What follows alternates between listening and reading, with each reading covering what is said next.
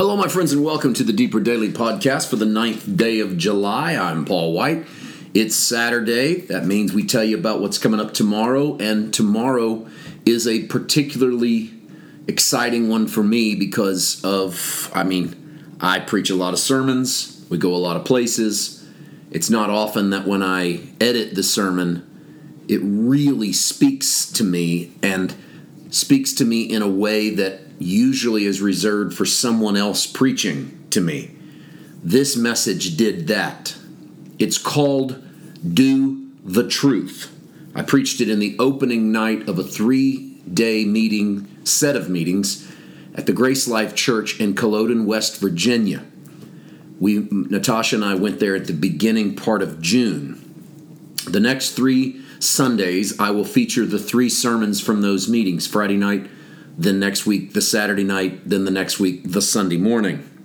I thought the entire weekend was one of revelation, one of us reaching into the well of things that the Father has given us and things we've been wrestling over.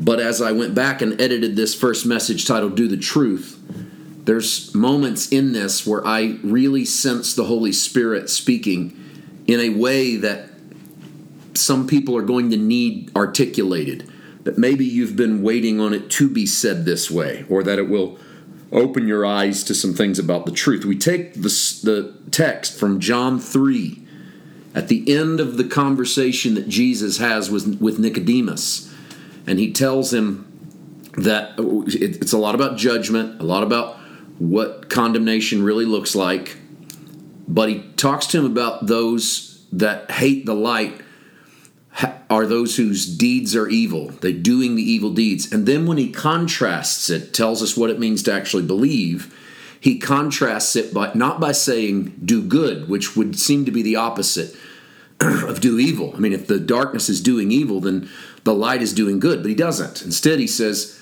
do the truth, which is a fascinating phrase that rarely gets talked about. We talk about knowing the truth. We talk about Jesus being the truth, Jesus as the truth, way, truth, life, but we rarely talk about doing the truth, or as 1 John will say, practicing the truth. And so this message starts by confronting those other ideas, know the truth alongside Jesus as truth. And then it goes into the text, and we spend most of the time in the Gospel of John, several different John passages spoken by Jesus, and we conclude in 1 John, a little letter that says something complementary to all of the ideas we present in this message. I would say that of all of the messages I've preached lately, let's just say this year, this one said more to me in the edit than any sermon I've preached and then sat down and listened to. I don't mean it's the greatest sermon or the best I've done or whatever, but it said something to me all over again. I'm curious to hear if it does the same to you. Look for it tomorrow. It will be available wherever you get your podcast. We do 2 drops on Sunday. This one, the DDP, plus that full-length sermon that you can access by the title, Do the Truth. If you prefer video, and they do a multi-camera setup at Grace Life, very well done. We have the video available as well at paulwhiteministries.com. We also link that to Facebook, but we have a YouTube page. If you're not a subscriber, why don't you go check us out? Search PWM and look for our logo and subscribe.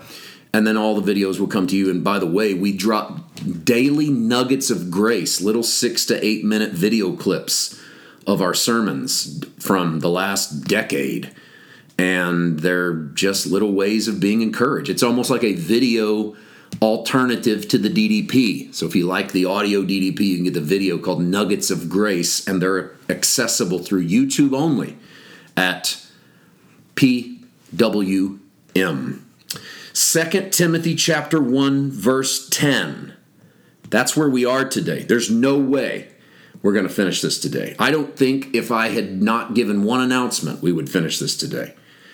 I'm going to work on it, and we'll work on it again tomorrow. Oh, by the way, real quick, I am going to be in Leesburg, Missouri at the Living Word Church next Sunday morning.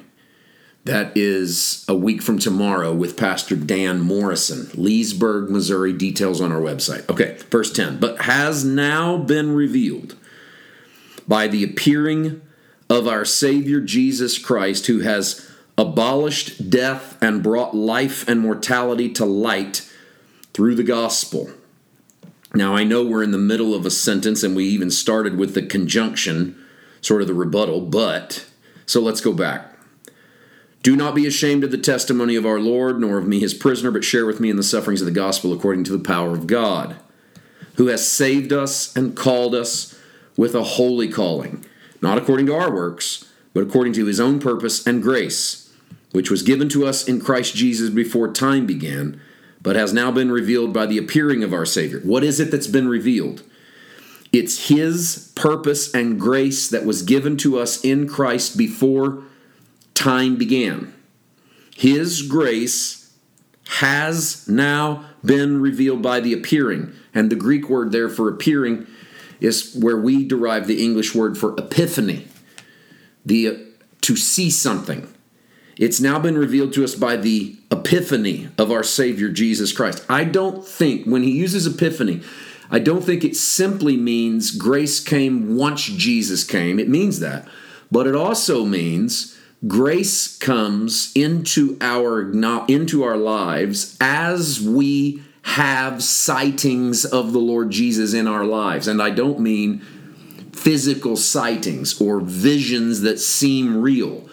I mean a spiritual epiphany where you see something you haven't seen before. As you have those spiritual epiphanies, you see the revelation or the unveiling or the release of grace into your life, which is why I like to say, if you want to see favor and grace in operation in your life, and you say, I want greater measure of it, or I want a greater awareness of it, how do I do that?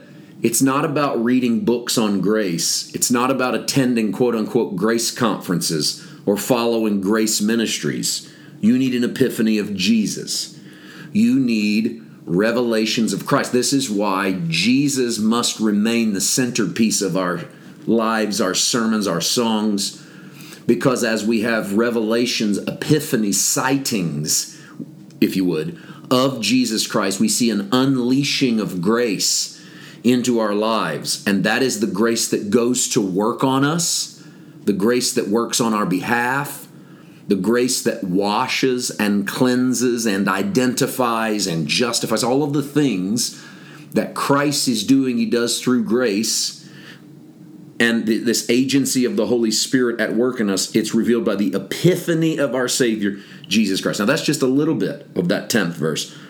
The big boom, I think, is coming in a moment. We'll get into it tomorrow. We'll see you then. God bless.